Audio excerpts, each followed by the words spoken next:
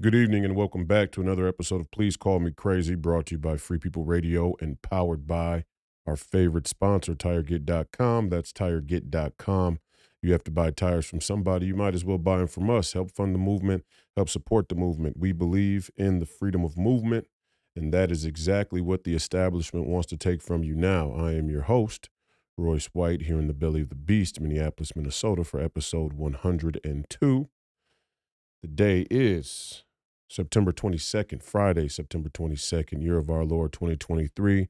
And we're happy to be back again for another Friday evening. We're happy that you're here joining us, whether you're listening to the podcast or watching on one of the platforms, YouTube, Rumble, Getter, War Rooms Getter, War Rooms Rumble. If you're watching on band.video, if you're watching anywhere, any place, anytime, anywhere in the world, we appreciate you. If you're listening, we appreciate you. If you're watching it and listening back a day after, we appreciate that as well. There is no time limit when it comes to Please Call Me Crazy. You can watch it and listen to it when you want to, and we're happy about that, and I like it that way. We're very close to 1 million downloads. We're going to have to do a special celebration episode at 1 million downloads on the audio platform. Those audio platforms are Apple, Spotify, Amazon, Google Play, and iHeartRadio. You can listen to and find the podcast at any of those places. And other housekeeping, freepeopleradio.com is up and running. You can go to freepeopleradio.com to give you easy access or easy links to where you can watch and listen to the podcast. Our store will be up shortly. I know a lot of people want the Spit on the Floor t-shirt. I know a lot of people have inquired about the wine hat that I wear on the show sometimes. I like that hat a lot too. Obviously, that's why I wear it. But a lot of people ask questions about being able to get the wine hat. We have a local winery here in the Twin Cities called the Sovereign Estates Winery. It's a very, very beautiful winery in Waconia, and I'm very good friends with the owners of that winery. They're very, very good people. They support me politically. They've shown me a lot of love and care, and the hat was one of a few gifts that I've gotten from visiting the winery and being there and attending a few events. These are good people. Good people still exist all around the world. Good people still exist all around our great states, and good people still exist probably right around your very own community. So be optimistic and hopeful. The Sovereign Estate Winery is one of those places with a few good people left. So we're going to work with them in partnership with them to make sure that the wine hat is available on the Free People Radio store. Hopefully I'll see a lot of people start to buy the wine hat and share with us online with a picture if you can. That'll be cool. So the store is coming soon. Be ready for that. We'll definitely give you an update when the store is up and functional and let you know when it's ready for you to go and make some purchases. We appreciate it. Every dollar helps. Look, there is no more righteous money. There is very little righteous money left. And the reason why is obviously the corporations have monopolized many of the major industries and essential resources to their benefit, so that many of us have no choice but to buy right into the same economic Ponzi scheme that means to enslave us and undermine our citizenship. And I don't say that to be, sensational. That is exactly what's happened. That's why, people ask me, well, how long have you been red pilled? It's like, since 21, I guess. I mean, I was talking about a global corporate community, which in effect is globalism or globalization and the dangers of it morally, ethically, socially, politically, 10 years ago when I fought the NBA and everybody said, "Oh, it's just basketball." Well, it's just basketball. It's not that deep. It's not that serious. It's just people playing basketball. Why are we pretending or acting like these sports institutions are that important anyway? Right. But they are important, and how we spend our money is important, and how we spend our money in a society where we've all accepted a model of fiat currency is very important, just as important, equally as important as our vote. And yeah, there are certain systems in place and mechanisms in place that make it very hard to spend your dollar in a way that reflects your values. The same way there are many mechanisms in place that make it very hard to vote to reflect your values as well. All an attempt to bastardize your citizenship. So, um, how you spend your money is important, and we're not begging you for your money, but when we get the platforms up for you to be able to spend a few dollars to get some memorabilia and some things that reflect the values of this show, the values of Free People Radio that hopefully align with your values there at home. We would hope that you find time and find you know find a way to spend a little bit of money with us and help out the movement. Um, sure, $500 million would have helped, no doubt. Had I shut my mouth and told the party line or went with the mainstream narrative, you know, put on a dress, I would have easily been able to make a couple $100 million, and then I could have funded all of this stuff on my own and not needed any financial help to do what I'm doing. But that's not the case, and I thought there would have been something very disingenuous about that path, and I think respectfully to all the people who have acquired a lot of wealth and now have had their eyes open to um, the dangers of the corporate community, the global corporate community, the corporatocracy, and now are fighting against it. There's still a very real uh, there's still a very real level of compromisation in their spirit that they have to reconcile, and that's between them and God. It's between them and themselves, really, and it's between them and the people that they intend to serve, the public that they intend to serve. Myself, I feel somewhat untainted. I don't say that to be arrogant or to toot my own horn, but at 21 years old, I was given the proposition that many don't get until later on in their life. That proposition to take the money and shut your mouth. We're seeing a lot of people being given that proposition right now. I was given it early on, and I'm thankful for that. I'm thankful that I was given that proposition early on, and I had the wherewithal and the courage and the fortitude and the perspective to decline that proposition. And I can sit here before you now, genuinely, um, genuinely unbought. Right? There isn't an ounce of sellout in my voice, and there's not an ounce of sellout in this company, and there's not an ounce of sellout in our movement because people such as myself are able to hold up the moral integrity of it, the moral backbone of it through our choices, and more so through our sacrifices. And I did make a great sacrifice, and we all should be so lucky. So, without further ado, I want to just update you. There are a few stores coming. I love merchandise. I love apparel. I love clothes. I love clothing. If I wasn't in MMA mode, you would see me often in a suit and tie, or what we call menswear, because first of all, I think a man in a suit is a sort of a social contract, a positive social contract, not a part of a Ponzi scheme or propaganda, but something that says a man takes himself seriously and he takes seriously the way that he dresses and the way that he prepares himself to go out in the world every day and interact with other people. That's something that we should keep and be proud of. It's something we've lost greatly, although um, the menswear industry has come a long way, even though far less people wear suits than any time in American history. The suits have not gotten any worse. In fact, if you're a fan of suits and ties and menswear, we're going to find a company to either align ourselves with, where you can go and get your menswear, and maybe if there isn't a company that we can align with that we like, maybe I start my own. I've been thinking a lot about that lately. Just starting my own line of clothing that reflects the lifestyle of the rugged individualist. I'm thinking of a name. The name is in beta right now, so that actually will happen eventually. But everything in due time. So you would normally see me in a suit and tie, but I'm in MMA mode. Going back and forth to the gym is not really compatible with the suit and tie sort of lifestyle, and I don't want to become a suit and tie guy every day, all day just yet. Although if I'm able to win my Senate campaign, I think that will be expedited.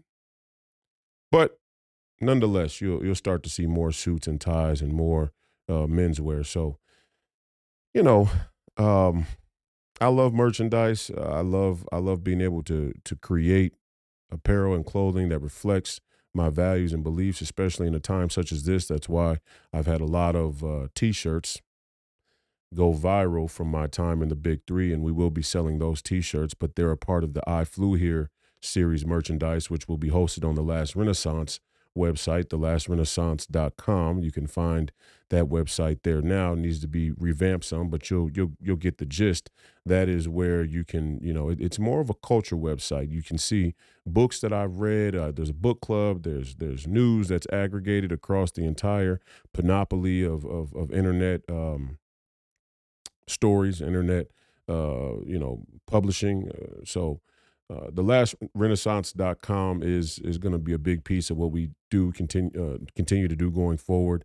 And AJ Barker and I's podcast will also be will be held on the lastrenaissance.com and the Last Renaissance YouTube channel.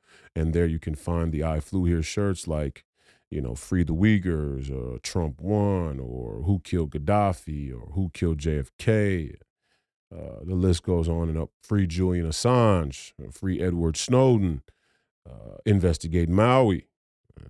So, gain of function. I had somebody message me the other day about a gain of function T-shirt, and I hate having to tell them, just wait a second, it's coming, we're getting it together. So we're trying our best to get that stuff together so people can get the merchandise that they're looking for. And I'm happy to be able to be a part of that. It's a way for me to satisfy my creative what do I call it? My creative appetites, let's say. All right. So without further ado, I want to get into today's show.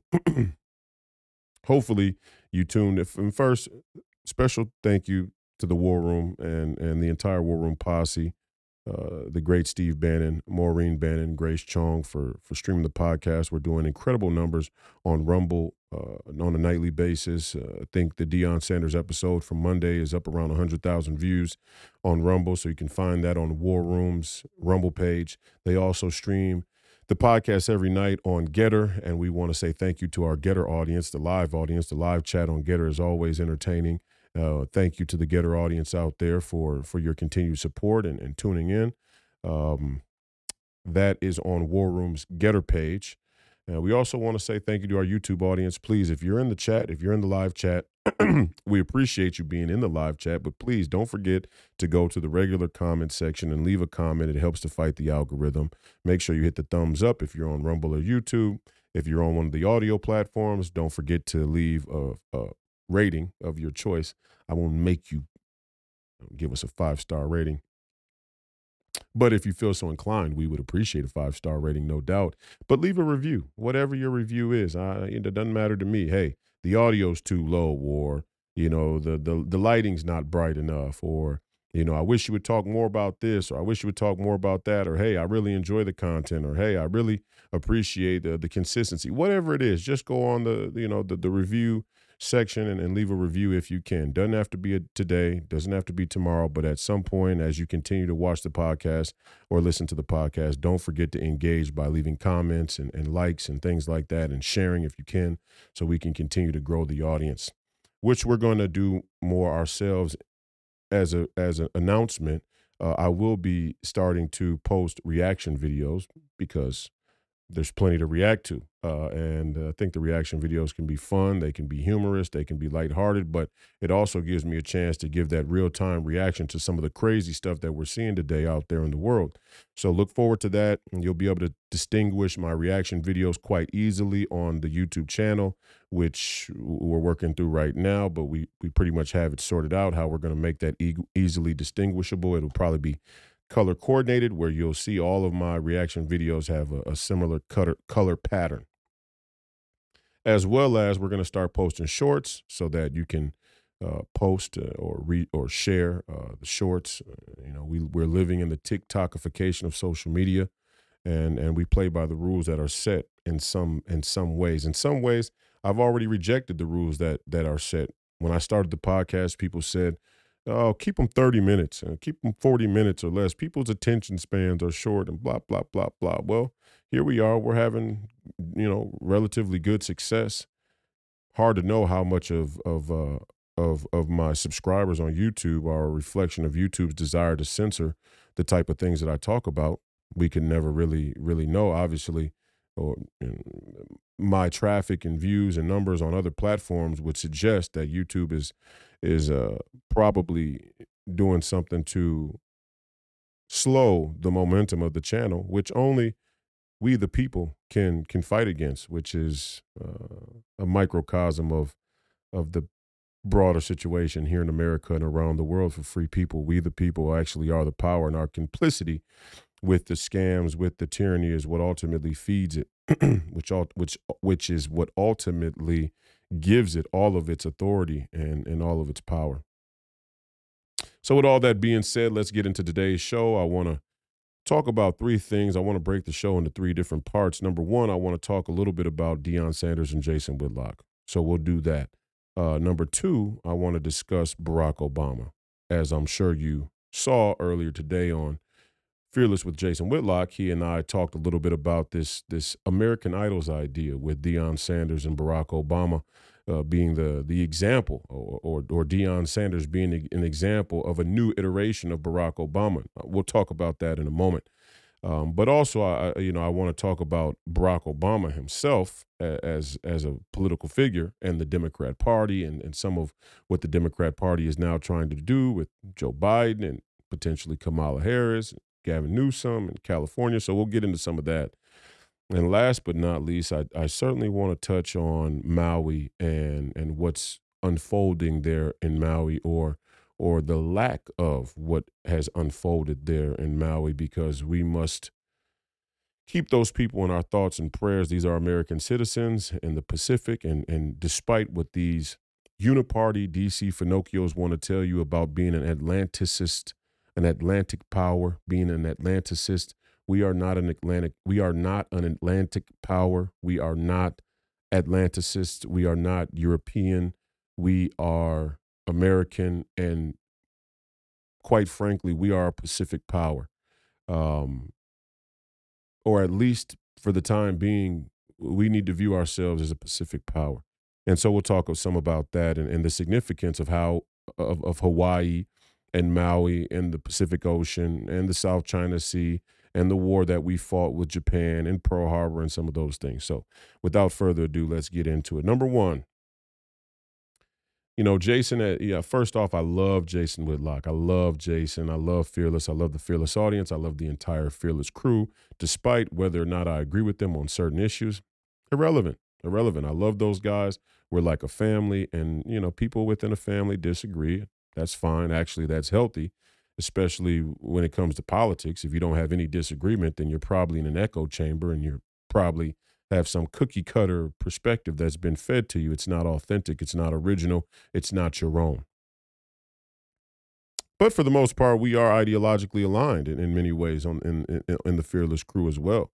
And I love Jason, and obviously he's the leader of the movement in that respect. And he has been very gracious to me to allow me to be a part of his team and allow me to contribute on Fearless on a continual and regular basis. And I'm thankful for that, because honest to God, before I met Jason, before I met Steve, before I met Alex Jones, these three individuals that many would like to describe as conspiracy theorists, or in some cases domestic terrorists, or grifters, or whatever the case may be.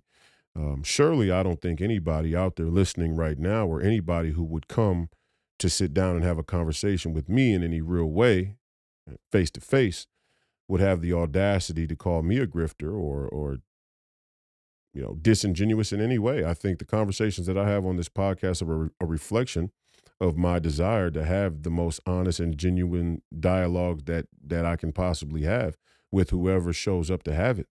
And there are times on the show where me and Jason have disagreed. There are times on the show War Room where me and Steve have disagreed.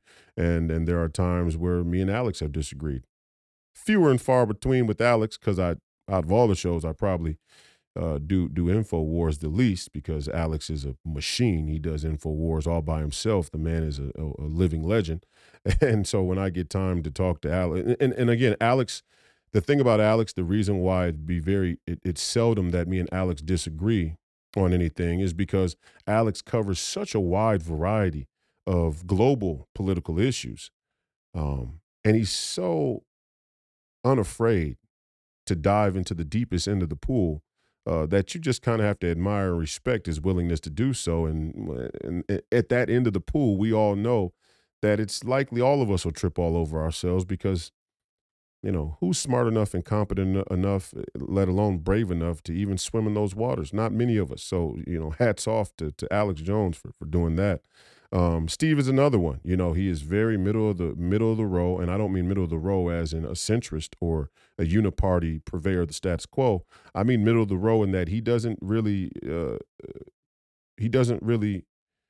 deviate from the point. He doesn't really deviate from his point, and I think his intellectual guidance and leadership in this movement is much of why the America First nationalist populist movement is on the move, is on the rise, and has come to the place it's come. The contribution of Steve Bannon is almost unquantifiable. Jason Whitlock is of a completely different variety. He is this newer to politics blend of sports and culture and Christianity and the black man's take on these types of issues and trying to blend them together. Why am I prefacing the conversation today with that distinction?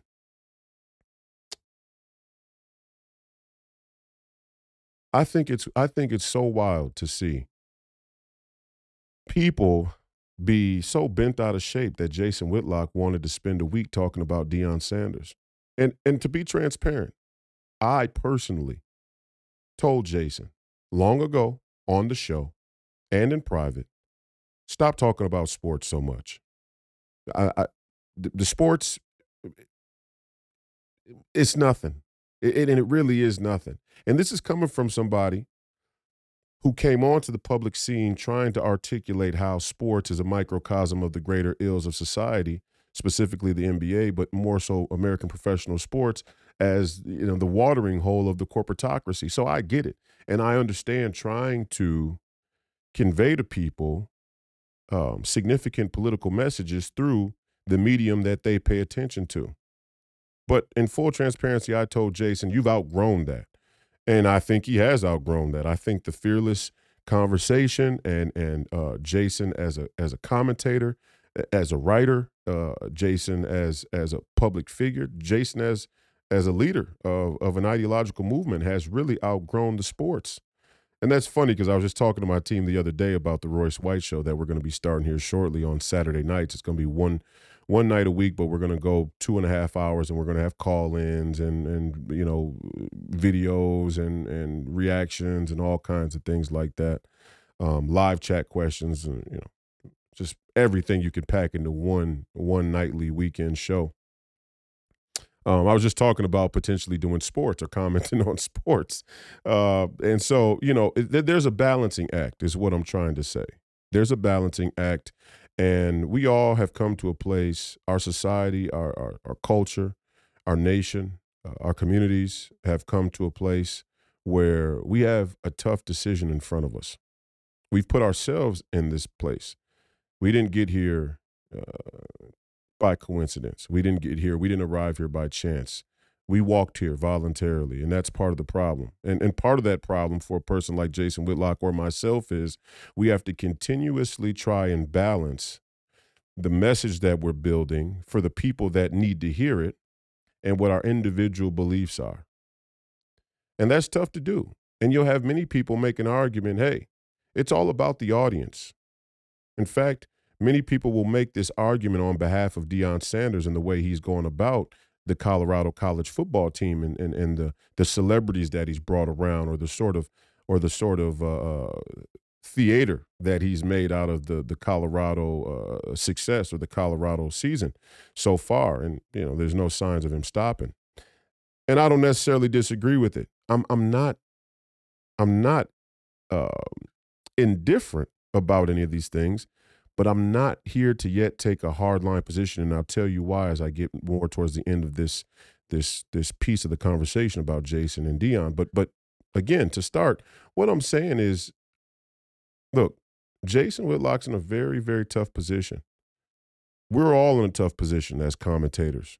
It's very hard to know um, what people, not only what people will pay attention to, what people are interested in, but what will motivate people to meaningful action. It's very, very difficult to know.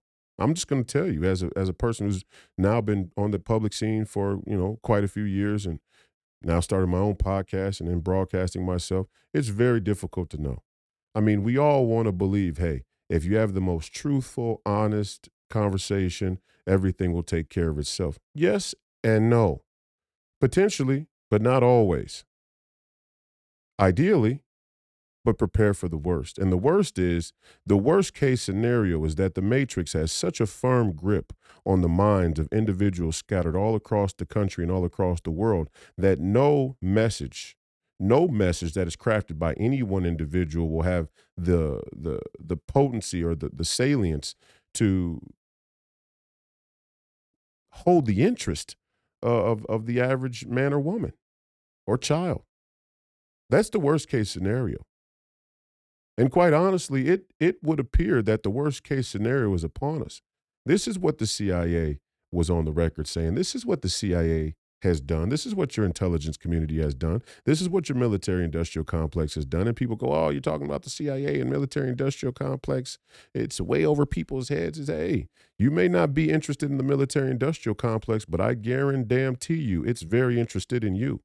And it's very interested in Jason Whitlock, and it's very interested in what Jason Whitlock is able to accomplish with his platform and with his dialogue. And so I say again, he's in a very tough position.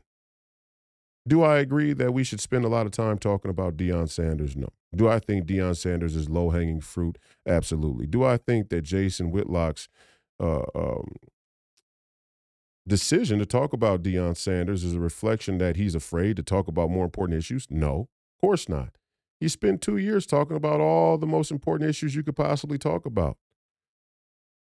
And I can't speak on behalf of him. And he and I haven't had a conversation, a preemptive conversation about this. I'm just doing this. I was on the show earlier this evening, and I'm doing my podcast now, and I'm watching the conversation. I'm getting feedback about Deion Sanders and Jason this week, and I thought that I'd speak on it. And again, we're coming to a point where we have to make a tough decision. There's in a flight path, there's always what they call a point of no return. Point of no return is if I get past this place in the flight path, um, we're not turning back to go this way. We're going to either land at the nearest airport or airfield, or we're going all the way to our final destination.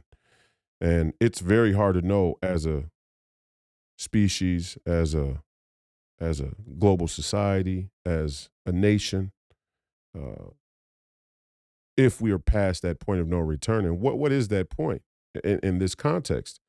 That point is, do we go back? Do we go back to the fundamentals? Do we go back to the first principles immediately? Or do we try and reach people in the context of the society with which we've built, and then slowly try and work our way back to the fundamentals and the first principles? This is a very, very difficult question to answer.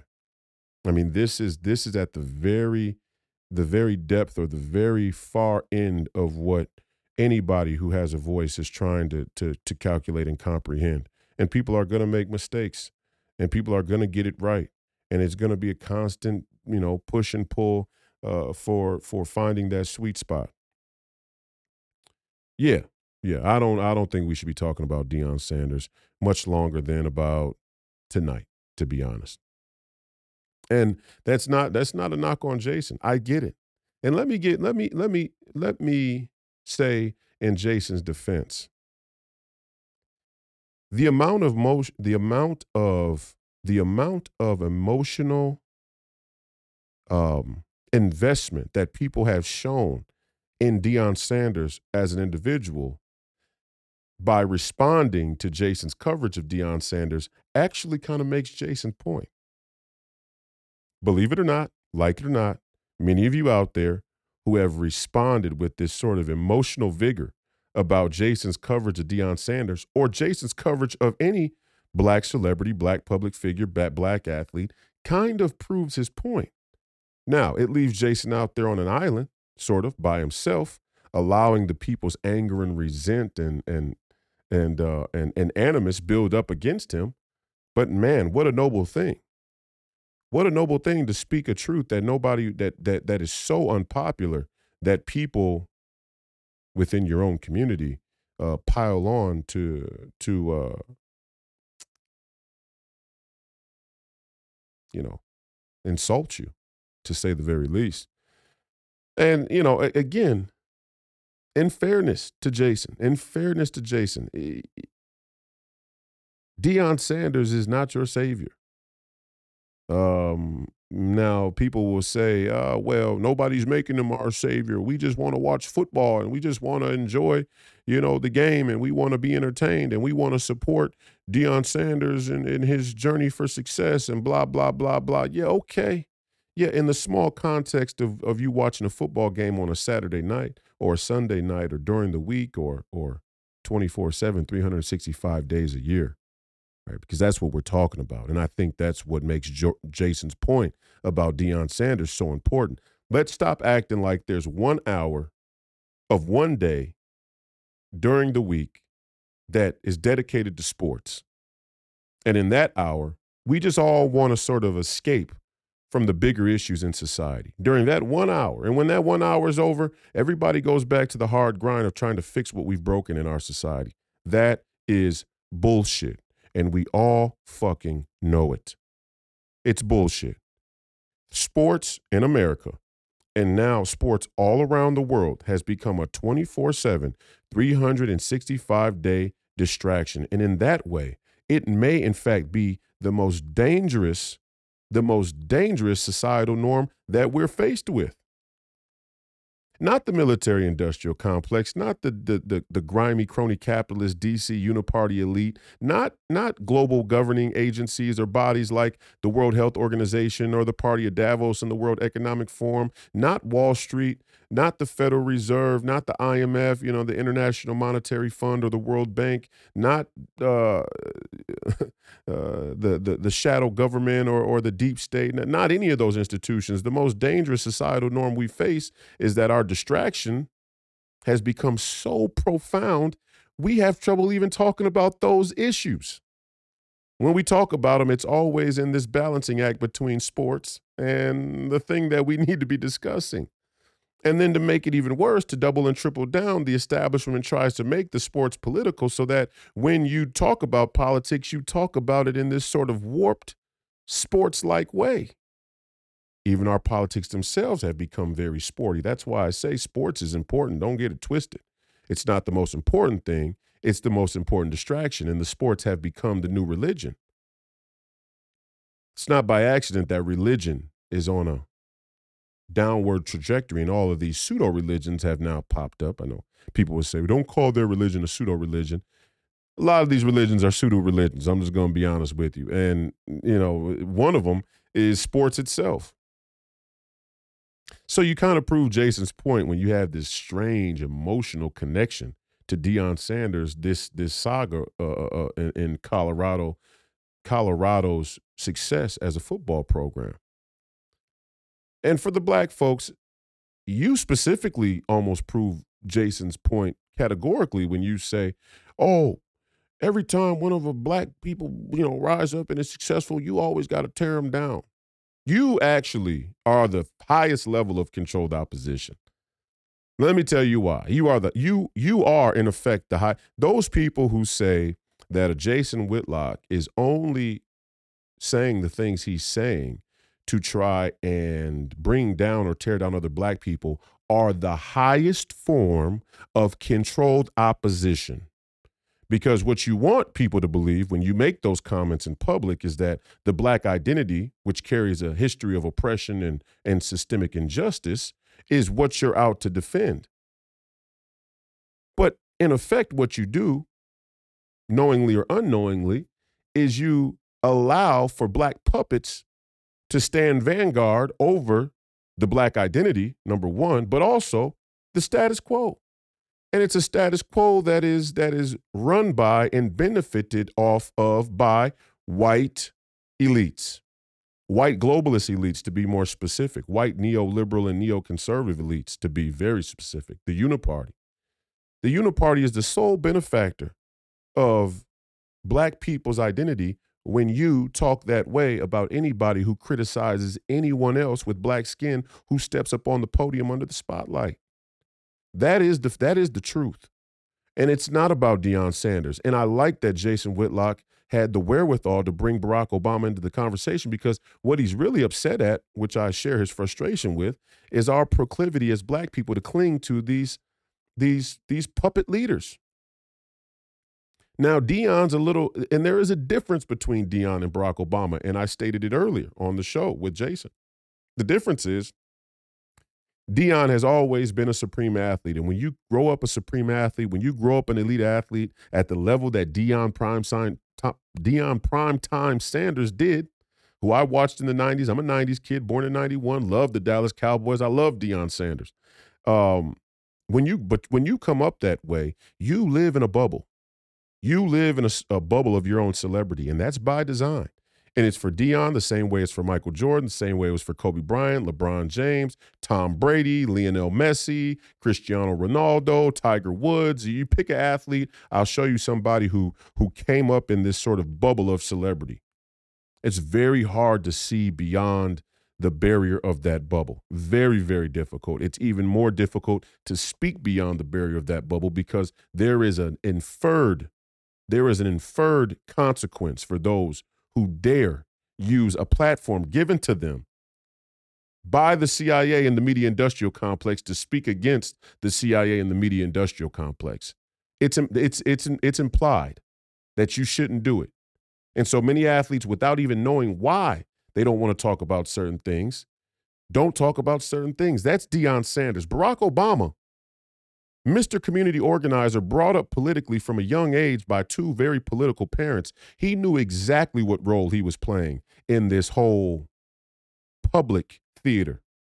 He knew exactly what role he filled, what role he played, what he was meant to accomplish, and he accomplished it, a lot of it.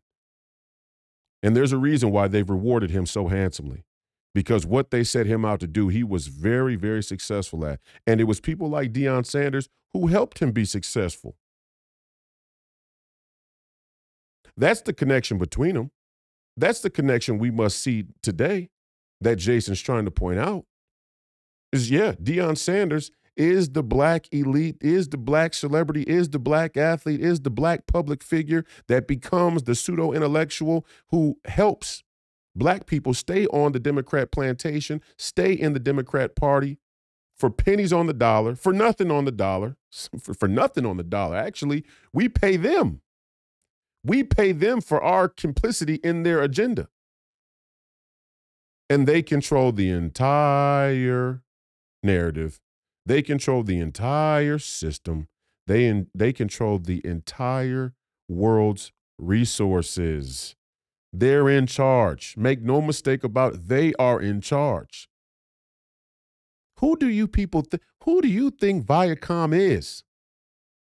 Who do you think ESPN is? Who do you think these people are? You think that they would cover Deion Sanders the way that they are if it wasn't beneficial to their agenda? And this is the baseline question we have to start to ask ourselves as black people, but as Americans in general. Do you really think with everything going on in the world today that they would give Deion Sanders this type of support, that they would give Deion Sanders this type of platform while they're deplatforming people like Russell Brand? Do you think that they would give Deion this type of support and platform if it wasn't advantageous to their agenda? It's a twofer. It's a twofer. The sports is one of the few places that we all go to feel that sense of camaraderie, to feel that sense of overcoming obstacles and adversity in pursuit of a greater good. And so in that way, to prop somebody false up or to prop up a false narrative to distract people from the bigger problems serves as a twofer. Not only do you have a black man that can call upon the black identity and keep black people marching in line, but you also give anybody else who wants to feel like they're part of the underdog story the satisfaction of riding the coattails and the bandwagon of Deion Sanders. That's what we're talking about here. And it's rightful to discuss it. It's rightful to point it out. It's rightful to mention it. Absolutely. 100%. 100% we need to ask ourselves, who are our leaders? Who are our leaders and what happened to Kanye West? What happened to Kanye West? I wonder would Deion Sanders bring Kanye West to the game? There's a question. There's a litmus test. And it's not that I support any and everything Kanye West said. Of course not. In fact, I'm on the internet going viral talking about Kanye West and questioning, in effect, who Kanye West is, who any of these people are. You should question who I am. Now, the difference is I would happily come to any public forum, any public setting with any number of people or anybody who sat across from me in debate and tell people exactly who I am. No problem. Actually, I wake up in the morning for it. Really, I like that more than anything. That the prospect of that is why I'm built for a time such as this. It actually excites me. The chance to be able to do so, to tell people who I am, because I think who I am is partly an antidote for how we've gotten down this dangerous rabbit hole of authoritarian governance in America. But where did Kanye West go? And would these people who loved Kanye West, who played Kanye West's music, who were all in for Kanye West when he was doing much of what Deion Sanders is postulating now? George Bush don't like black people. Jesus walks with the black folks in chains, and Taylor Swift wins the award because she's the white country singer, or she's the teeny bop pop sensation, and Beyonce was really supposed to win the award because her music and her music videos were better. Everybody was willing to do the same thing with Kanye West then that they're doing with Deion Sanders now. And as soon as Kanye West stepped out of line, you all ran for the hills. And when Deion Sanders gets ready to step out of line or starts to lose and not have success, you all are run for the hills. It's a reflection of you being a sellout. It's not about Deion Sanders or Kanye West or Jason Whitlock. It's about you. And so Jason has to speak to the narrative because the narrative is really about you and the way that you think about the things that are going on in society, the things that are going on in front of you. That's what it's about. It's not about Deion. It's not about hating on Deion. It's not about wishing bad on Deion. Nobody wishes bad on Deion. And look, I'm not going out of my way to defend Jason because I think we're about done talking about Deion Sanders. Now, Jason's a grown man. He can talk about whatever he wants. He can go talk about Deion for another week. I told Jason, you can talk about Deion and football for another year if you want to. You're a grown man. You earned the right to be able to do that. And let's be quite frank. You are talking about a person who made a career off of sports journalism and had the entire sports journalism community, or at least the head powers, the head honchos of the sports journalist industry, blackball him. And that's the reality. I mean, let's be honest. Jason Whitlock was destined to be blackballed the moment he decided to start focusing or prioritizing a Christian narrative. He was destined to be blackballed. A black man talking about Christianity in the sports journalist world. Are you kidding me? Sports is the most tacit, liberal-leaning industry in the entire American political culture. That's why all the pro sports have gone woke, and that's why Jason continued to talk about it. He's a victim of it. So I told him, look, you can talk about sports for another year, but what I will say, and what I'm going to say right now is, there are much more important things to discuss now, right now. Over the past year, over the past 2 years, during my time on Fearless, sure, things have gotten bad, things have been worse at different times, but what we're faced with right now today is as bad as it's ever been.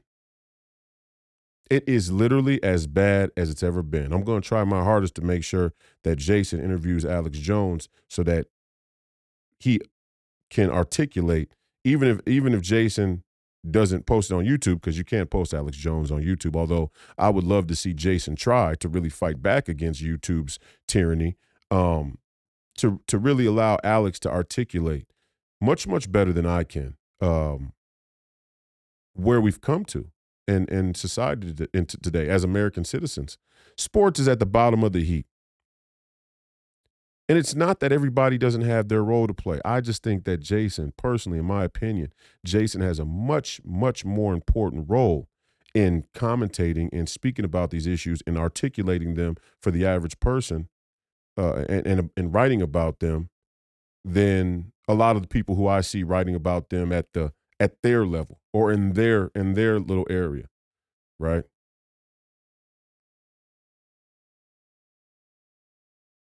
It's about time it's about time we stop talking about Deion Sanders. And again, the flip side of the coin is, yes, Deion Sanders is an incredible he was an incredible football player.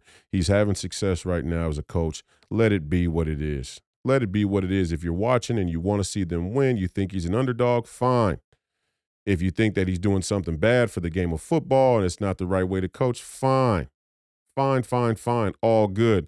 The problem with it is we're on our way to nuclear war. And I say that, and people, I think, the prosperity and privilege of the American citizen, whether you be black, white, Asian, Mexican, whatever the case may be, man, woman, child, elder, doesn't matter. The prosperity and privilege of the American society is that we have not yet felt the brunt blow, the blunt force of kinetic war. It's been a long time since we felt the blunt force of kinetic war. Now, many people would take us back to 9/11. Again, I'd probably stay away from that one. That now more than ever seems like it could have been the blunt force of an inside job. And when I say inside job, maybe not necessarily the American government, maybe not the American military, but cooperating militaries or governments from across the world. And we can talk more about that, and maybe I'll dedicate a whole show to that next week. I want to get into UFOs next week, so we're probably going to have 4 episodes because I want to throw an extra UFO episode in and just ask the question of what we're looking at and what we're dealing with in that regard. But we're on the precipice of full-blown kinetic war with Russia. I mean, the elitists, the Atlanticists in our political elite class have finally gotten their way. They wanted a war with Russia. They had a hard on for Russia, and then here we go.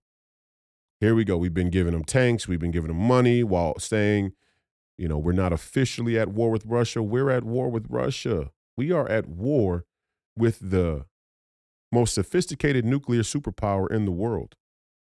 Russia's nuclear arsenal is bigger than ours, and their nuclear technology and capabilities surpass ours, or at least that's what our military wants to say. Now, you could argue our military wants to say that to try and justify funding and black budgets for their own pockets. But regardless, we know that Russia has more nuclear warheads than we do. Their ability to deliver them or not, okay, that's up for debate. You don't really know what somebody has until everybody draws down, right? And don't forget the Russians are masters of secrets. You can't trust them as far as you can throw them. Their secrets have secrets. The KGB is was a very, very secretive and dangerous organization. Make the Nazis look like school children. I mean, these people are coordinated. And the war between the Nazis and the Russians never really ended because, remember, Operation Paperclip, we brought Nazis into our own government, our own military to try and bolster the sophistication of our own rocket technology because we wanted to go to space, the race for space, right? And it's not by accident. Even more strange, I'll throw this out there for you to ponder. It's strange that the American government and the Russian government are still collaborating on space initiatives while we're all at war here on the ground. Things to consider. Things that I think Jason Whitlock should bring on to his platform and his show and really let the American people, whether you watch sports or not, let the American people question, let the American people know about, and let them ponder.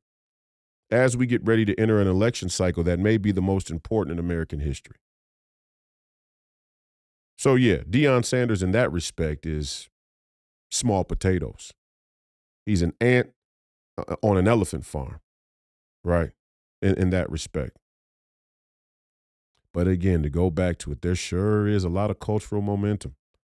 And if you're black and if you're a part of the sports world, or if you're jacked into pop culture, you can tell when a narrative hits a certain type of momentum. You can tell when a narrative hits a certain type of wave. And this Deion Sanders narrative has a unique wave to it. I'm not gonna lie. I mean, wow. Wow. And you can see it in the responses. Like, really? Black people, our America, the standing of our politics in America is hedged upon Deion Sanders, results as a college football coach.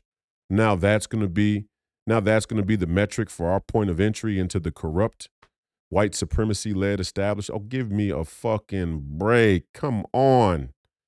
You're letting white liberal women teach your sons to cut their penis off, and you think our political power or our political destiny is hedged upon Deion Sanders and his success? Deion Sanders won't speak out against the LGBTQ.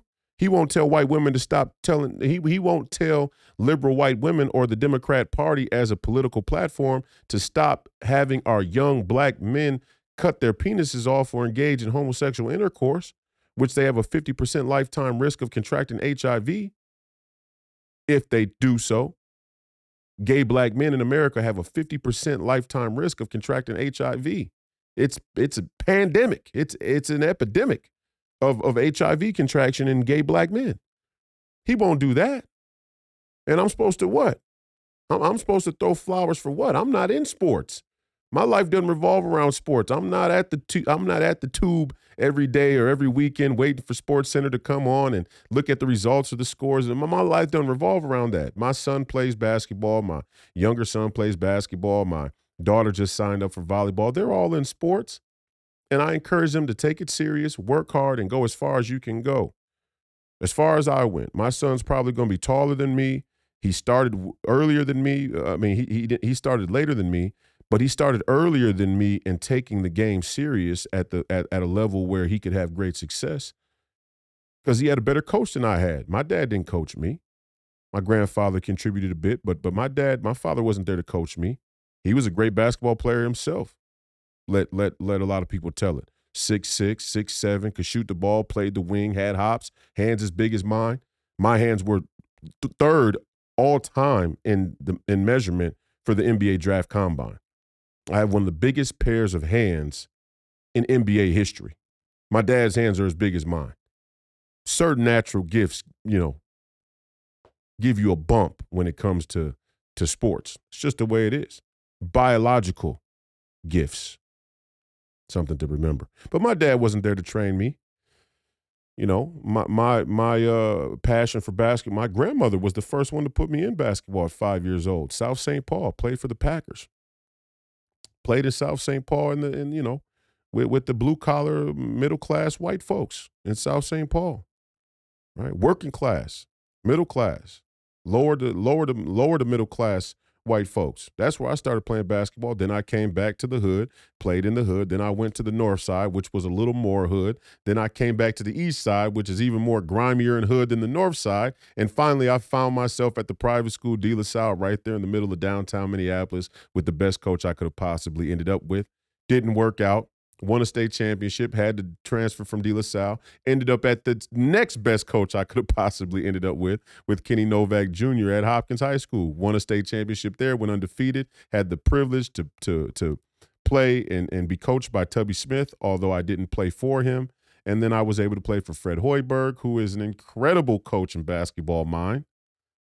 Got drafted, played for the great Kevin McHale for a small time. When I was with the Rockets, was able to be around Kevin McHale, who is one of the best NBA power forwards of all time, who they went after because he was seen at a Trump rally. I haven't talked to Kevin McHale since, but I'd love to talk to him and maybe get him on the podcast. His name always comes up as all-time Minnesota greats basketball. I think I would have given Kevin McHale problems myself personally, but we'll never know now. But the point is, my passion for basketball came from an organic and genuine upbringing in the community. My son's going to be much different. My son already had me right there to tell him, this is what you have to work on. This is what you have to think about. This is how you have to approach the game. So I'm not anti-sports. I tell you that whole story to obviously convey I'm not anti-sports. I'm not shitting on sports. And because I'm not shitting on sports, how could I shit on Deion Sanders and being a head coach and want his sons to have success and being willing to take time out of his life, which he could be doing anything he wants to pour into his kids and to continue on the legacy of his children. I mean, to continue on his legacy of being a supreme and elite athlete through his children. Yeah, there's a part of Deion Sanders, Jason, we need to embrace. And I'm sure Jason has said that on the show. And I'm sure that they'll cut a bunch of clips up of what Jason has said about Deion Sanders to make you think that he doesn't have a balanced opinion, because what they really don't want is you to consider Jason Whitlock's balanced opinion about things outside of Deion Sanders. But I'll say it again for those who may not have heard it. Yeah, we want Deion Sanders to pour into his sons. We want American men to be concerned with their legacy. We want American men to view legacy as an important thing. So much so, we hope men stop letting liberal teachers teach their sons to cut their penis off, because that'll kill your legacy. That could kill a man's legacy quite definitively. But we like that. I like that about Deion. Yeah, coach your sons. I could see myself being right there on the sideline.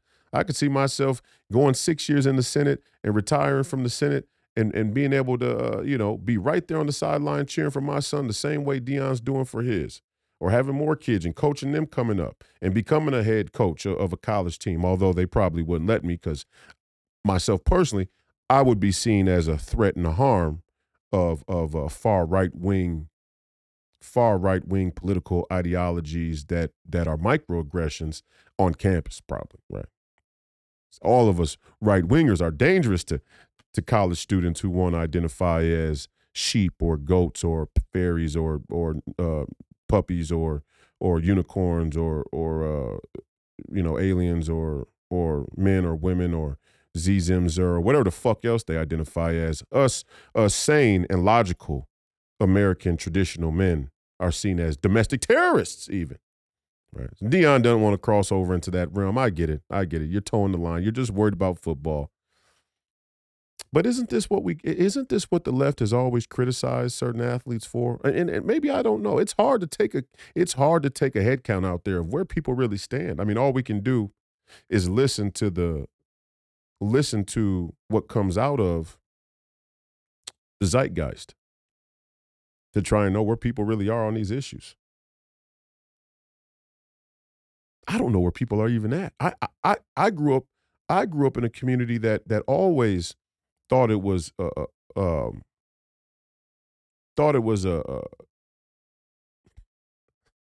missed opportunity, to say the least, for athletes not to use their platform to speak about the biggest issues. Wasn't this the late criticism of Michael Jordan? Didn't Arthur Ashe and Kareem Abdul-Jabbar and all these other athletes criticize Michael Jordan for having this platform, having this spotlight, and not talking about the most serious issues? Which at the time was racism, right? That was the issue everybody wants to talk about. Now we're talking about racism, but the entire race narrative has changed, and you all know it. You all know it. It's being black. Come on, you guys want to talk about being black? This narrative is protecting black people, and to be honest, it's putting black women up on a pedestal. Black men are an afterthought. Black men are only good when we're dead or gay, or when we play a sport, or when we have a skill elite enough to entertain people and distract them from the government and the institutions who profit from it, taking the rights of all those who are spectating. That's the value of the black man. In today's culture, in today's society, that's the value that's been given to the black man. That's the position that's been given to the black man. It would be Deion Sanders. It could be Jay-Z, Lil Wayne. It could be Dave Chappelle. Now Dave Chappelle's, he's right on the line. He's throwing some curveballs in there. But yet and still, He'll say enough for the party line to keep everybody in alignment, so to speak. He hasn't been deplatformed. You'll know Dave Chappelle's really crossed the line when they demonetize him or deplatform him. When they take Dave Chappelle's comedy specials off of Netflix, then you'll know he's arrived at the persona non grata status. Hasn't done it yet. I don't know why. Maybe he's a fucking wizard. Maybe he's a fucking master, and he knows just how to weave the political narrative and dialogue to stay relevant and stay up on the stage in the spotlight to say things that need to be said. And he has said things that need to be said. And all I'm saying is, this is a fine line to try and walk. Dave Chappelle, just like Jason Whitlock, two totally different lists when it comes to being famous and celebrity and a public figure. But even part of that is a fugazi. I mean, there's so many people who listen to Jason Whitlock that they don't want you to realize listen to Jason Whitlock. But the point is, Dave Chappelle's doing the same thing. He's trying to balance, hey, how can I say the thing that needs to be said but still stay relevant and on the stage long enough to reach people who I want to reach? And then there's the personal greed and ego and pride that comes into it where I start to think about me, and it's no longer about the greater good. We all struggle with that. We all struggle with that. Jason Whitlock, no different than Royce White. Now, it just so happens the way I came up makes me unique. And I'm not tooting my own horn. I'm just giving it to you raw. I'm just giving it to you real, 100% authentic. The way my story uniquely positions me to be as radical as they come. Because I walked out into that wilderness. I walked out alone onto that plank and jumped and gave the crew, gave all the sailors, gave all the pirates the finger as I fell off into the deep end of the ocean. And I survived it. I survived. I fell off that plank, and I was able to wiggle out of those ropes. And I was able to tread water, and I was able to avoid the sharks. I was able to survive that open water out there. I survived it. So now today, there's not an ounce of me that thinks about anything else other than the truth, the most unabashed and radical truth I could possibly manifest while I have the time to talk to you about it. That's who I am. But I'm unique because unlike Jason, who came from a corporate world with some success before he really began to do what he's doing now, just like Deion Sanders, came from having the success first, came from having the grandiose position first where everybody loved him and the media was all for him and so on and so forth, all the endorsements and whatnot, on all the Tonight shows. Dave Chappelle came from having success with the Chappelle Show and other things like that. These people came from a successful start. At the start, I was already motherfucking these people.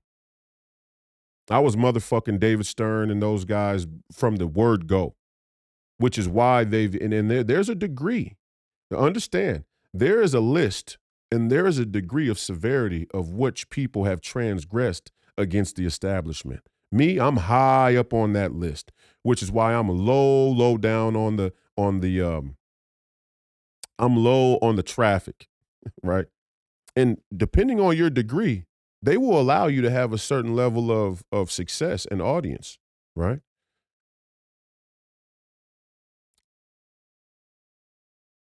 Opposition, controlled opposition.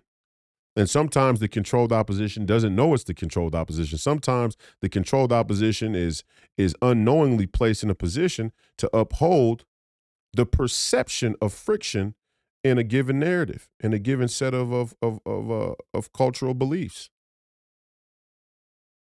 That's how advanced the people are we're fighting against. And I'm watching it right now with Ron DeSantis. It's another great example. Not of the black variety, but of the political variety. Ron DeSantis is over there on the right, trying to outflank Donald Trump on the right on all the cultural wedge issues, which serve as a twofer. If I talk about transgenderism and abortion as my cornerstone issues, and I take a far right position on those issues, now I alienate all the moderate and left of center Democrats who could potentially vote for a Republican in a swing election.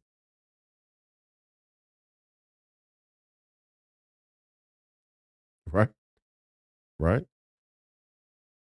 But I also, in a way, undermine the belief or the enthusiasm about Donald Trump's candidacy by claiming that I'm more nationalist or far right than Donald Trump is. And this is where I would disagree with fearless contributors T.J. Moe and Delano Squires. All of us seem to be very unaware of or unwilling to accept the real threat of controlled opposition. This DeSantis isn't easy, and that's what's funny about it. There are ones that are hidden to even me. There are ones that are hard for me to see, for an Alex to see, who venture off into that part, that deep into the pool, for Steve Bannon to see. There are people who we would assume are America firsters, and then they pop up, and you're like, whoa, you pulled that. Marjorie Taylor Greene, for example, who is still a darling over here in the conservative movement somehow. She's a fucking sellout. Kevin McCarthy, sellout.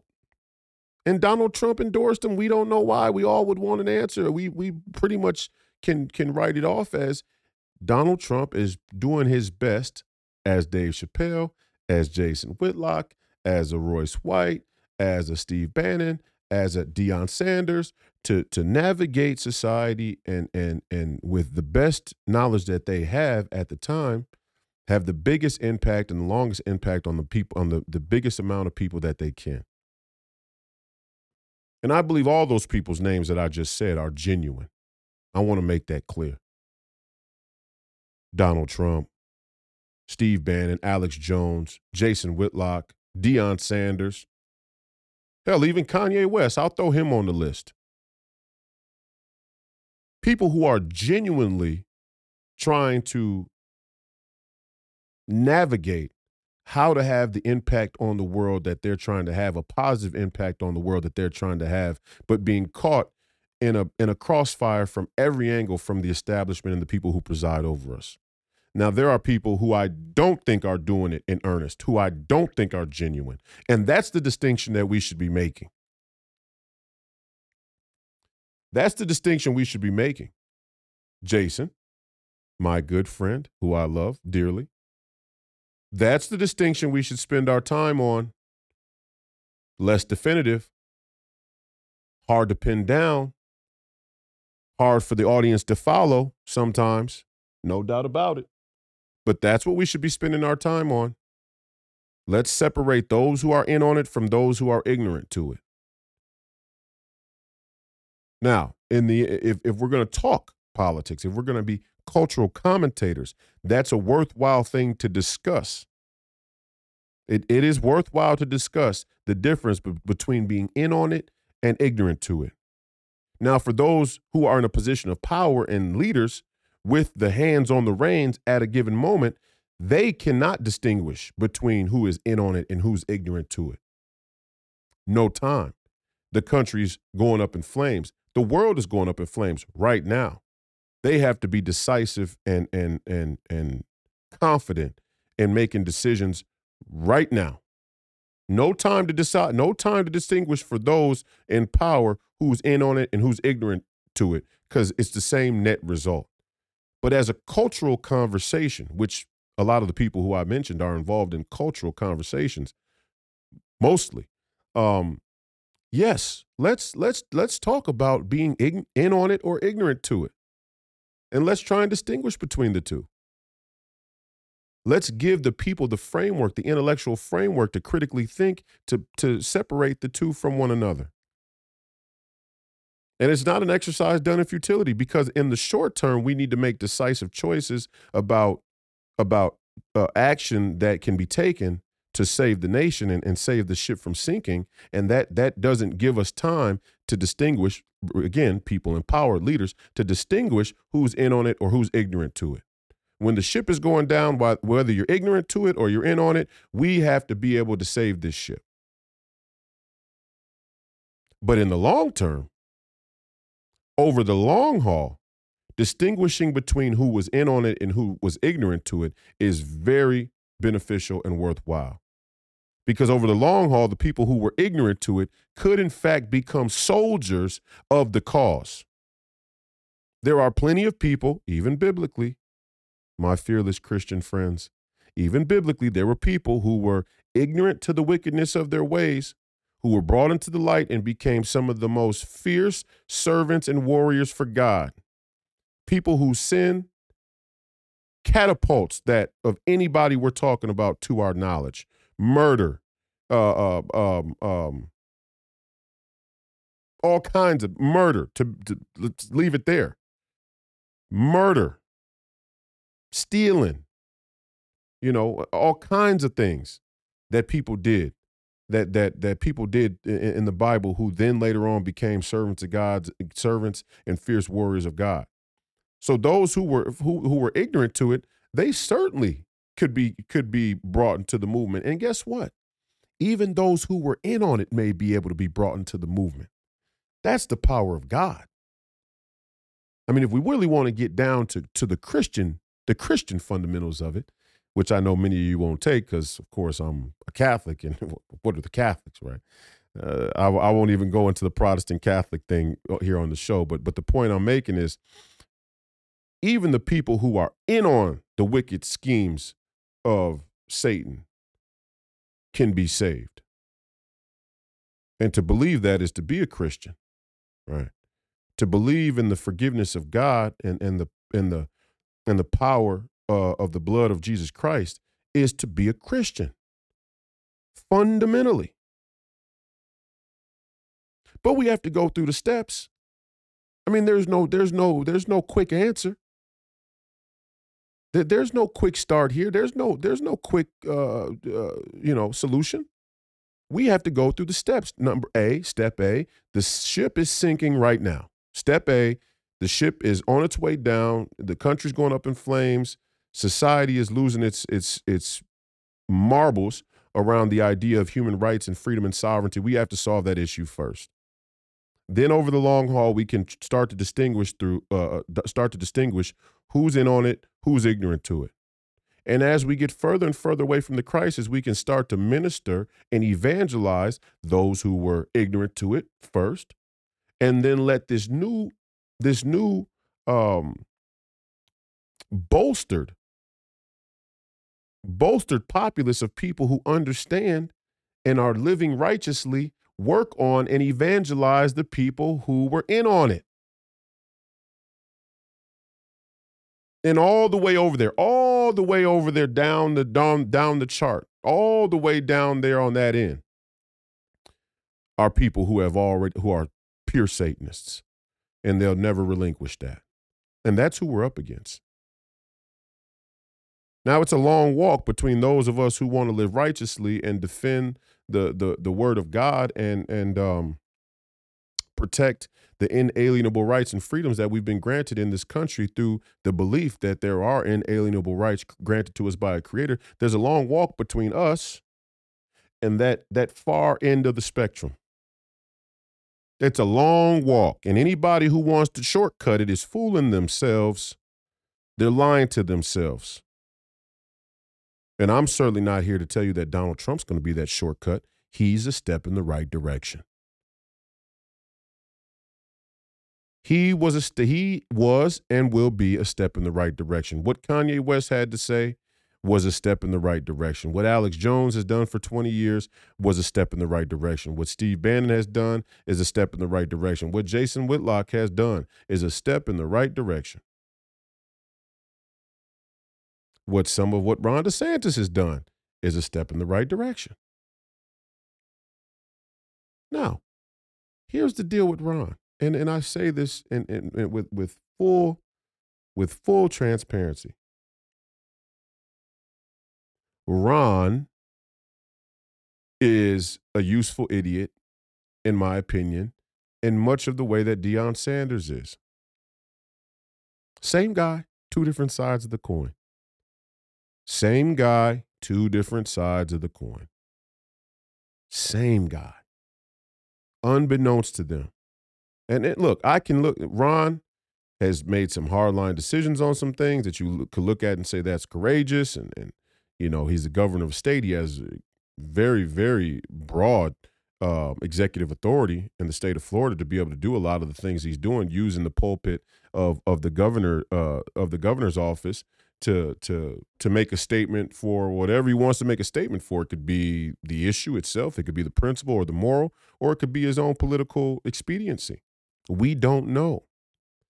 We don't know. But I'll tell you one thing that certainly is a very good indicator, and it's an indicator in the same way that Deion has become a symbol of cultural wedge issues. The real question right now for American citizens everywhere isn't about cultural wedge issues like abortion or transgenderism or being black or being a woman or equal pay the question right now is about the scope of the military industrial complex. The question right now is about the governance of this nation, its citizens, and our rights in the face of a global political movement that thinks it fine to give executive authority in times of crisis or emergency over to foreign bodies, to wage war without the consent of Congress, to engage in a potentially nuclear war without the consent of Congress, which is a consent of we the people. And I'm not even saying that if they put it to a vote in Congress that it wouldn't pass, because the Congress has been hijacked by these people. This is where we are in our society. I mean, this is how dangerous things have gotten. And I'm not saying transgenderism and abortion and all these things aren't a symptom and result of this corruption, because they certainly are. And they're conversations that we should have. The sanctity of life, absolutely. Let's have that conversation. The precept of human rights and civil rights are begin with the sanctity of life. If you don't have the sanctity of life, you don't really have human rights or civil rights. So I guess you could look at the abortion issue as a predicate for how we got to a place where we no longer really care about our rights, where we no longer protect our rights from an expansive, exhaustive, and corrupt government. Yeah, I guess the two things are connected. Professor Penn here for GhostBed, because sleep is super important to your health, recovery, and performance. I know for me, getting a great night's sleep helps me perform my best throughout the day. Our friends at GhostBed make super high-quality mattresses at excellent prices so you can finally get a supportive night of sleep. We love GhostBed because it's a family-owned business. They've been making mattresses for over a couple of decades now, and they've made an art of using high-quality, super cooling materials. You won't wake up in a pool of your own sweat sleeping in these beds, even in the dead of summer. You get a 101-night sleep trial along with free shipping and returns when you purchase a mattress, so you can try it in the comfort of your own home. And GhostBed has a dedicated team of sleep experts on standby to help you find your perfect bed. Head to ghostbed.com/Royce today and use promo code FPR for 40% off site-wide. They also have RV mattresses, foundation sheets, and cooling pillows. Head over to ghostbed.com/Royce and use promo code FPR for 40% off site-wide. What do we solve first? How can we even minister? How can we even minister to these women? The entire culture is upside down. The first stone of it being upside down is that you, the American taxpayer, has been turned into a serf. You, the American taxpayers, have been turned into serfs where you don't even have enough time or security in your own castle, in your own home, on your own property, to properly parent or minister to the people who you come into contact with on a daily basis and breathe the same air as you sleep. Your own family, you don't even have the time. Just in the rat race of trying to survive. And then you lay on top of that a 365-day, 24/7 sports mania. Sports, television, pop culture, entertainment mania. There's your 3-card Monty. Of course, it's going to be very hard for us to minister. I mean, there's an entire generation of young women who grew up with no parents, but were a part of a 2-parent household. This is where else Jason and I would disagree. This is where, Delano and I would disagree. Stop talking about the problem is fathers being in the home. Stop saying it. It's fucking bullshit. It really is bullshit. Respectfully to everybody out there. I know this is a commonly wide-held belief. certainly about the black community. And yeah, there's a huge problem with fatherless homes. And yeah, the government incentivized black men to be out of the home. I've been a victim of it in my own recent life in the family court, where it's about child support and using child support and the economics as a leverage and tool to then use the kids to wage a mini war, culture war against the man and empower the woman and tell her she's the victim, the perpetual victim of men. I get it. I lived it. I've been in the courtroom. I know it. But stop saying the problem with this country or black America is that they don't have fathers in the home, because where this country is today, where this country is right now, where this country has been led by its governance was led here by plenty of boomers who come from a generation where they had both parents in the household. Let's be clear. Maybe dad, grandpa went off to war. Maybe dad, grandpa worked a 9-to-5 job, and that's all good. Those are things we should embrace. But the radical materialism, the departure from a philosophical, spiritual, and moral culture did not come post the .com era. Didn't come post Y2K. It got out of control post Y2K. It exploded after Y2K. The guardrails fell off, but the guardrails were weak then. They were weak back then. Let's be honest. I mean, if we're going to talk about it, let's talk about it for real. What is this obsession about having to? You know how many people didn't get parented that had both parents in the home? And we can look at the numbers of violent crime, being in jail, a lot of people's ability to be able to skate by and not go to jail or not have legal penalty is if their parents are willing to put up the proper put up money, their house or whatever it is for good enough legal representation. That's a reality. Anybody who doesn't understand that the law and the criminal justice system is a pay-to-play game, you're a fucking liar.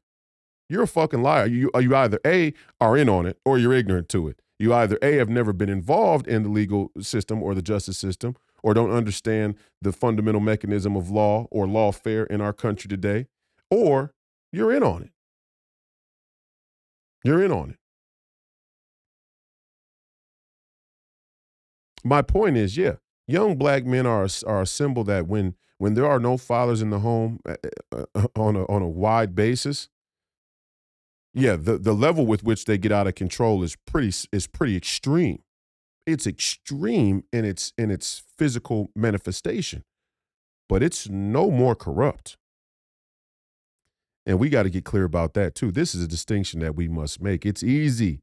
It's easy for us to look at the young black men that carjack an elderly person at the gas stop and go, oh, that's the sign of America's decay. Is it? Is it more corrupt that 7 young black men who have been indoctrinated by the same establishment that preside over them have been brainwashed with radical materialism to think that the measurement of their life's meaning is their ability to have material things or to acquire wealth, which in effect is crony capitalism to boot. Is it more corrupt for them to carjack somebody at a local gas pump, or for the American government to knowingly and willingly allow drugs to flood into our country and whatever violence, extreme violence takes place in order for that to happen? We know about the beheadings in Mexico. We know about the mass graves in Mexico, all the things that go along with the cartel being able to have a successful drug trade that funnels right into America. We know the bodies that have been put in we know the bodies who have been black bagged in China to allow China to become the authoritarian communist bastion that it is. We know what MI6 and Mossad have done all around the world. We know what MI6 and Mossad have done and the Five Eyes have done all around the world in the interest of their own globalist business model of drugs, slavery, and piracy. So who's really the corrupt one? Who are really the corrupt ones? And I'm not saying that young black men aren't in crisis. I'm saying as far as that long road goes between the righteous and the most perverse and satanic of us, we are much more likely to minister to the young black men who are robbing people at the gas pump than we are the party of Davos. And if you don't understand that, if you don't realize the difference, maybe you're ignorant to it, but maybe you're in on it. There is a stark fucking difference. And again, this narrative that having two parents in the household is the the linchpin of decay in American society is a lie. It's a downright lie. The institutions that were put in place that preside over us, that governed us in the direction that we've been governed in, was a crisis of nuclear families.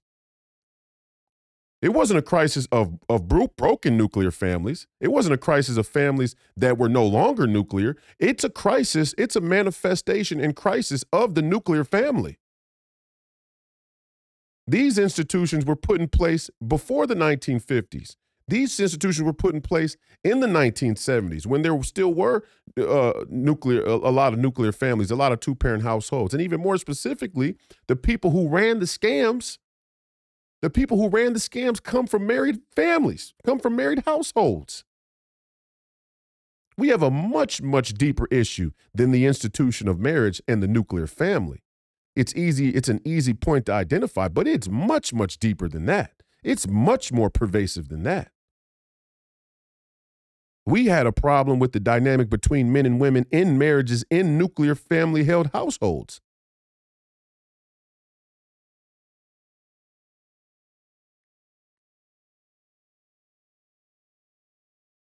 Now, I hope I'm opening the door to an entirely new conversation that we can hopefully have on Fearless and start to sort some of these things out. Because I think Fearless is the best conversation happening on the internet. I'm just going to be honest. Disagreements with the direction, all of that. Fearless is where it's going down at. Fearless is where we have descending ideas and disagreements, as you can see. This is where it's going down. Is on Fearless. So yeah, we get away from Deion Sanders. Okay, that's fine. Deion goes about his way. He has success. He doesn't have a success. Let him say something about the LGBTQ, and you'll see how fast half the black folks who say they support him run for the hills out of their own desire to get checks from the same people who oppress them. It'll make your head spin. It'll make your head spin how fast these people will run away from Deion Sanders. They don't love Deion. We all know that. And all of us sportsmen, all of us athletes, all of us public figures and celebrity, much of the depression and anxiety that we deal with is the knowledge that our public approval rests upon the edge of a blade, hangs by a thread, a weak thread at that. And at any moment in time, if we step out of line, or if at any moment in time, our situation, our life doesn't line up with the direction and the sales of the agenda and the establishment, we'll be sacrificed to the wolves in a heartbeat. Deion knows that. Jason knows that. Which is why part of the relief of the anxiety is to be outside of the establishment. I said yesterday on Twitter, you liberals better not big dick shame me when I go Morpheus on the Senate floor. You better not be trying to big dick shame me, trying to I don't know, CGI, or I don't know, go pull some pictures from 2009 of my penis, from the Nokia phone with Snake on it, no pun intended. I don't even think we had cameras on those phones, the sidekicks or whatever it is. You better not try and big dick shame me when I go Morpheus on the Senate floor, because it ain't going to work. I'm proud of my member. I said it on Twitter. I'm proud of my member. I'm not cutting it off. I will not cut my member off for you white liberals. Not ashamed. What you're trying to do to Russell Brand's despicable. What you try to do to Michael Irvin, despicable. That's Deion's teammate. Remember, not too long ago, they tried to Me Too Michael Irvin. You think it ain't coming for Deion? Deion got to live in a bubble right now. I feel bad for Deion. Deion probably got to live in a bubble right now. The scrutiny, they're just waiting for him to trip up. Oh, they can't wait. As long as he toes the line, he's partially safe. But there's a bigger agenda than college football. Understand that. We have this disproportionate cultural importance for sports. We have this disproportionate cultural love and attention for sports. When the establishment doesn't think that way, all of us are just pawns on the board. We're interchangeable. They don't care how good Ja Moran is. They don't care how, come on, man. They didn't care how good Kobe Bryant was. They didn't care how good Kobe Bryant was. They couldn't wait to march a Gayle King or a Oprah out there with some white woman's wig to talk about how dangerous and predatory men can be. Not once has Gayle King or Oprah Winfrey ever talked about Norma McCorvey and their advocacy for abortion and Roe v. Wade. Not once have they talked about how Norma McCorvey lied on 4 men and said she was raped to try and win a court case that would legalize or permit her to get an abortion. Lied on 4 men. And it wouldn't surprise me if one of them was black. It wouldn't surprise me if 4 of them were black. Norma McCorvey down there in Texas having a gangbang with 4 black guys and another woman. She gets pregnant, and now she wants to have an abortion, and she's willing to lie and say they raped her. When has Oprah or Gayle King ever covered that story? But they jumped up quick when it was Kobe Bryant. And a lot of these black bourgeoisie and a lot of these 501c3 Christians said he shouldn't have been having sex outside his marriage anyway. So, he made his bed, he has to lie in it. Same thing they're saying about Russell Brand. Used to be a Democrat, used to be promiscuous, used to lay in the bed with fleas and dogs. So, if you lay with filth, you get what you deserve. Okay. You can say that if you want to. It's going to come for you. And when it comes for you, it ain't going to be about what you did or didn't do. Trust me, if there's nothing for them to find, they'll make shit up. I mean, y'all don't even realize the danger of AI and Chat GPT. You don't even realize the danger of the phone that you're working on. The phone you might be watching this on, you don't even realize the danger of that. Who knows what they're smuggling into your emails or whatever it is to potentially bring you up on some trumped up charges. We don't know what they're capable of doing. We don't know who they're capable of bribing off. We don't know what the point that I'm making is we all like to sit down on a Saturday afternoon, watch the football game, and hope to God, even us atheists, hope to God that we don't find ourselves in the crosshair of the most powerful people in the world, because in the face of it, we had no power to fight back against them. That's what the United States Constitution created. That's what the United States Constitution gave each and every sovereign citizen, the ability to have confidence in fighting back against falling into the crosshairs of the most powerful people in the world. We lost that. We've lost that. Now we're in a knockdown, drag out, nail biter against the establishment. And it hangs upon a thread. It rests upon the edge of a blade. And if we on the conservative side in the conservative movement get caught up in these bullshit cultural narratives and we don't place the proper priority on the proper things, we will lose. We will lose and it'll get worse. And then we can really put your faith to the test. See, everybody says they have faith.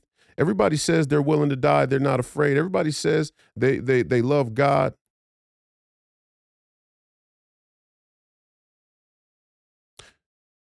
Go read about the gulags in Russia. Go read about the death camps in Nazi Germany. Read the testimony of the people that were in them and how they watched people renounce their faith or lose their faith. Everybody thinks that they're righteous. But we all sort of have this posh, prosperous way to reflect our righteousness and our faith. You want to play games? You want to fuck around and find out? Let's up the ante. I said it the other day on October 4th, they plan to have a national emergency broadcast test. That's the word going around, that there's going to be a national broadcast service, probably because we know we're provoking Russia into a nuclear war, and they know what many of us don't know is that the Russians and the Chinese and whoever else we may be at war with have the capacity to reach us here in America. I'm not saying they do. I'm not saying they don't. But national emergency broadcasts are a relic of a time when we were at war with countries. And we're at war now. And they may be even staging a false flag. I don't know. What I said the other day is, if right now today a message came across your TV, your phone screen, your laptop, your desktop, your iPad, or whatever it is that you watch or listening to, if a broadcast came across right now and said, this is an emergency, this is not a test, we are in the process of organizing a response, an emergency crisis response team to the homes of all Americans to bring you to FEMA camps for your own safety. 95% of you motherfuckers would go. We'll see how much faith you have on that day.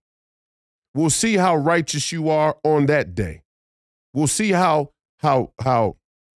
strong the armor of God is for you on that day. Then we'll see. Then we'll see. Your faith is tested when you're in the shadow of death, right? That's when your faith is tested the most. So we'll see. We'll see. In the meantime, in the interim, stop with the bullshit storylines. I'm getting sick of it. The father's not being in the home. Are you people high? Are you people drunk?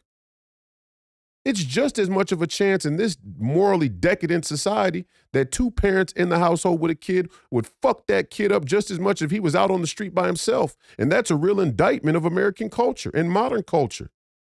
Sad to say, but true. With as batshit crazy as the majority of you motherfuckers are, it's just as likely that the two parents in the household would come together and fuck their kid up in dramatic collaborative fashion as if the kid was on the street learning the way of the world by himself.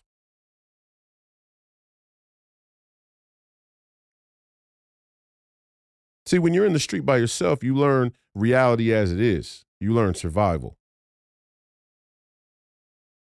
And in learning survival, sometimes you do things that are wrong. Sometimes you do things that are great, that are legendary, that are honorable.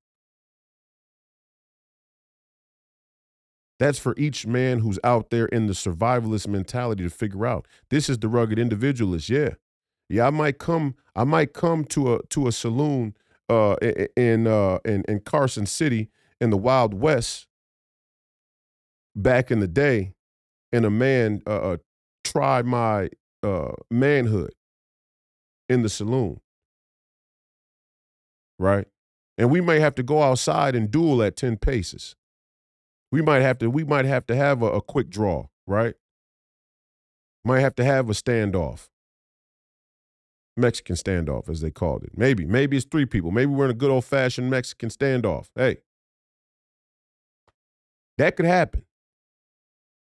But the convenience we've built and the level of bullshit we've convinced ourselves of in that convenience is profound. It's profound. Stop acting like the parents in the household. You want to talk about what the real problem is with society? We've literally abnegated the role of parenting to the schools. You got communists and Marxists teaching your children. Two parents in the household or not. That's part of the problem. Now, when you get enough of a big enough pool of people in the hands of the Marxists, you're going to have some ones who go way off the rails, the kamikazes. And I told you before, and I'll tell you again, these Marxists are not interested in the redistribution of resources. They're not interested in the redistribution of wealth. They're interested in gaining the reins of political power, and they're going to be just as authoritarian as anybody they criticize when they get the reins. They're doing it now. And what do you think why do you think they're making the laws so that crime is abundant in young black men or all across the country in general? Why do you think they're making the crime abundant before they bring in an artificial intelligent social credit score police state? They're going to make you beg for tyranny. That's who these people are. They're going to make you beg for tyranny out of the fear of young black men, out of the fear of young Antifa members, or whatever else, whatever other fear porn they're throwing in your cup of fucking coffee. They're going to make you beg for tyranny. Two parents in the household, a grandfather, a grandmother, maybe a grandparent in the household as well. Nobody has a license to carry. Nobody knows how to shoot a gun. You want the fucking police to come save you. You want more cops. You want to bolster the police state. So when the social credit score comes and the vaccine mandates come back, they could come knock on your door in greater numbers. I said it the other day about Russell Brand and these women who come with these allegations 10 years later. Well, for what? Number one, we don't believe you. It's disingenuous, it's dishonest on face value. Because women who really get raped, let me tell you what they do. They go to the police station on day one and say, I was knocked over the head in a parking ramp on my way coming home from work, didn't know what happened, and I was raped. And as a consequence, not only do I need to file a police report, but I also would like to investigate and try and get a restraining order or bring this person to justice. That's what happens. They don't wait for 10, 11 years to tell some fucking gossip column writer.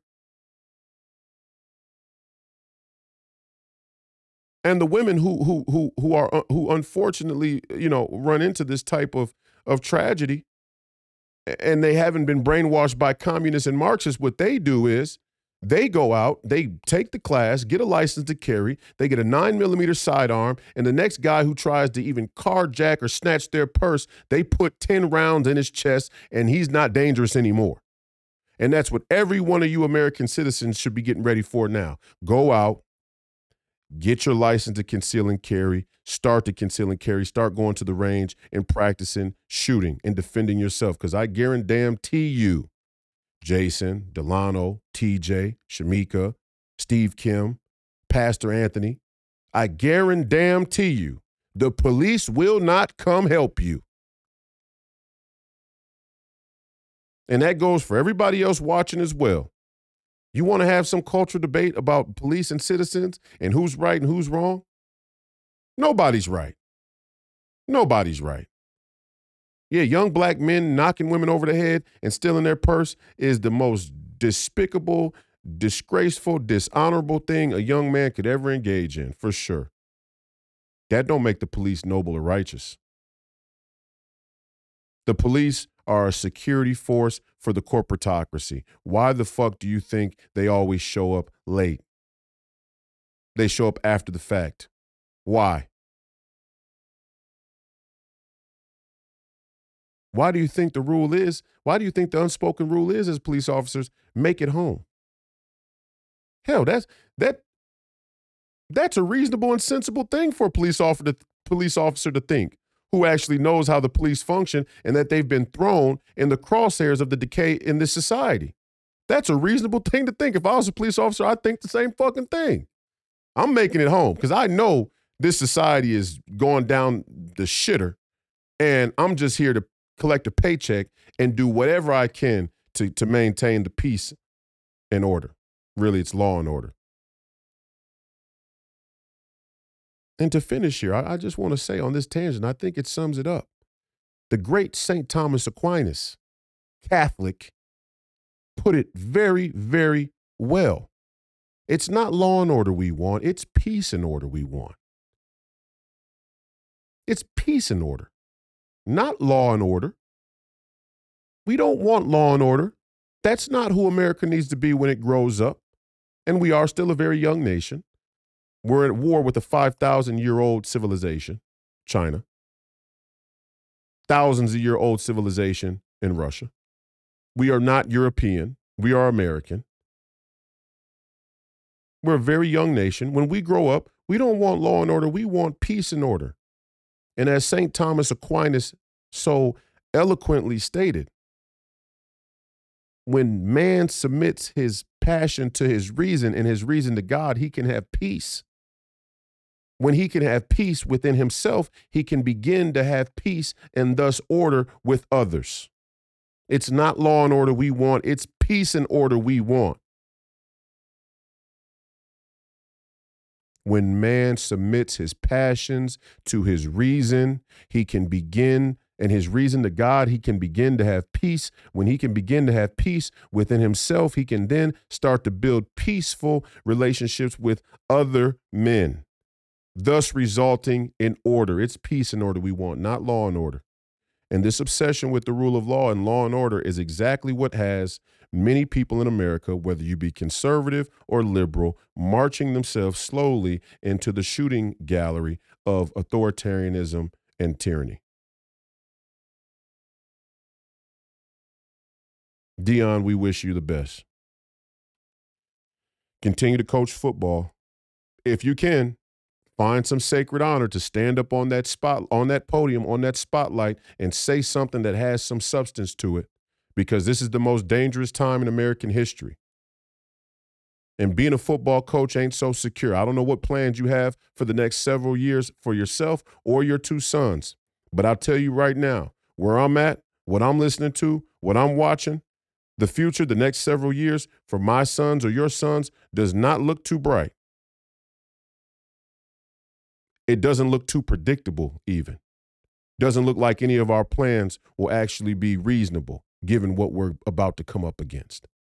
So if you can, find find the courage and the sacred honor, and then even a level deeper, the national honor.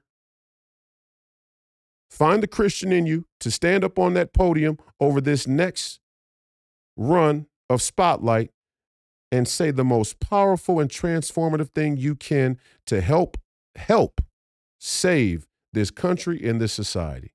If you don't, hey, just another football coach, just like you were just another football player. And when your time is up, it's up. You and I both know the truth. You and I both know the reality. Enjoy it while you can. But legacy is about what you leave behind. To my dear friend Jason Whitlock, I love you. The time for Deion Sanders is done. We're done.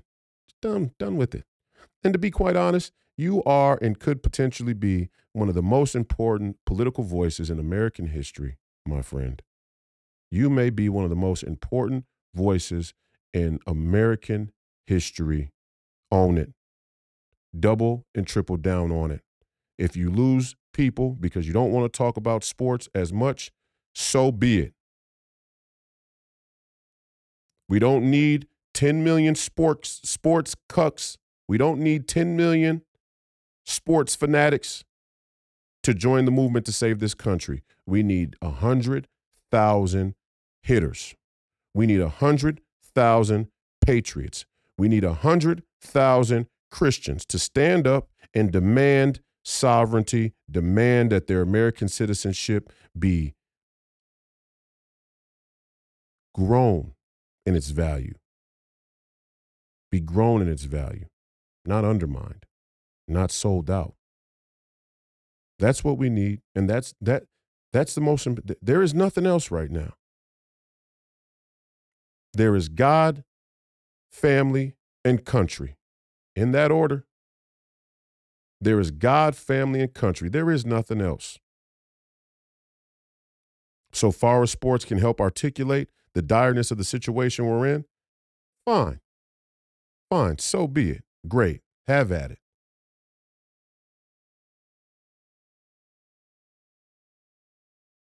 But, you know, direct energy weapons, remote viewing, I don't know if it's real. I mean, I know the direct energy weapons are real. Remote viewing, I don't know if it's real. Certainly there's a lot of money being spent by the intelligence community and the deep state to engage in remote viewing. Remote viewing, human psychic ability? I don't know. We've been lied to. Forest fires, wildfires, wild stock, livestock, farmland being sold off to Bill Gates. Biden administration saying that COVID's on the way back, that they're going back to mask mandates before the COVID spike even happens. That people need to get boosted again. The Authorization Act of Emergency Powers over our government in times of health crisis? You kidding me? I give a flying fuck about football. In fact, this Saturday afternoon, if Colorado happens to be on TV, I think I'm going to treat and use football for exactly what it was meant to be, exactly what it's best as. A 1 to 2 hour sitting where you carve time out to watch young men, young people, or any people come together in collaboration, surrender their selfish ambition, their selfish pride and ego for a greater result. Two teams doing the same thing, going head to head, and watching who has the resilience and the resilience, the skill to come out victorious. That's what I'm gonna do this Saturday when it comes to Colorado. That's what I'm gonna do. I'm gonna sit down and watch, tune in, 2 hours, and then I'm back to saving the fucking country. That's the only grace period you should get. If you love sports, you love football, more power to you. Just like how much screen time how much time am I really consumed with sports? And I'm not saying it for everybody. I'm talking to the people who are charged with leadership. This is for you. We know that there are a bunch of fanatic dopamine and serotonin manipulated lemmings that have no idea which way is up or fucking down. We know they exist. The question is, do we have time to minister to them? Do they have a shot in hell at helping us in this fight to save this country? And what is the strategy? What is the political, spiritual, social strategy to win the battle that we are currently in? When you're in a battle and you're surrounded by your enemies, the first and most logical thing to do is to get your back up to a place that you can now properly defend, where you can see all of your opponents out in front of you. Because as long as you're surrounded, you're in a bad spot. You're in a bad spot. Get your back up against the wall so you can see the threats in front of you and know that there's nothing behind you. Right now, we're out in the middle of the field. Middle of the field with our enemies on all sides. It's not tenable. It's not tenable. And the only way to get our back up against the wall is to draw a line in the sand about what the priorities should be intellectually, and then start to defend from there. This has been another episode of Please Call Me Crazy, brought to you by Free People Radio, powered by our favorite sponsor, TireGet.com. That's TireGet.com. You have to buy tires from somebody. You might as well buy them from us. Help fund the movement. We believe in the freedom of movement, which is exactly what the establishment wants to take from you now. I am your host, Royce White, here in the belly of the beast, Minneapolis, and I want to say thank you for your listenership and your viewership today and in the future. Godspeed to the great Jason Whitlock and the incredible Fearless Army. I love you. I can't wait to see what this next chapter brings. Godspeed to Deion Sanders. Godspeed to his sons. Sacred honor and national honor are right there for you on the podium. All you need to do is step up and wear the shoes. Help us save the country. Help us save the society. Help us get the reins. Help us get the reins back on this whole deal. Help us. Help us. You believe in God? Great. The discussion about God has never been more important. Minister to the people around you.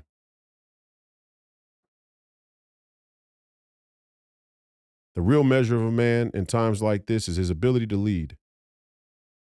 Leading's not always easy. It's difficult. It can be lonely. It can be wounding. Still necessary. And it's really not an option. Because God knows if you had the ability to lead and you chose not to. So Godspeed to Deion Sanders and his sons. Godspeed to the Colorado football team. I wish you luck and continued success. I had fun watching you the other day against Colorado State. Hell, double overtime. I said 2 hours. That game turned into 3 hours. I was sitting in the fourth quarter here in Minnesota at 12 a.m., 12:30 a.m. I'm like, one eye open. Still watching the game because, I mean, as a sportsman, when a game gets that close, you can't really turn it off. But as soon as I was done, I was back to checking the Federal Register. And all of you should become familiar with the Federal Register. If you're going to watch college football this Saturday, if you're going to watch NFL football this Sunday, if you're going to watch Major League Baseball, if you're going to go to your kid's Little League game, I don't care what you're doing. If you're going to be involved in sports, you better understand, you better become familiar with the Federal Register, at least understand what your government's doing. The fight continues. Don't die a jerk off. And as always, Godspeed.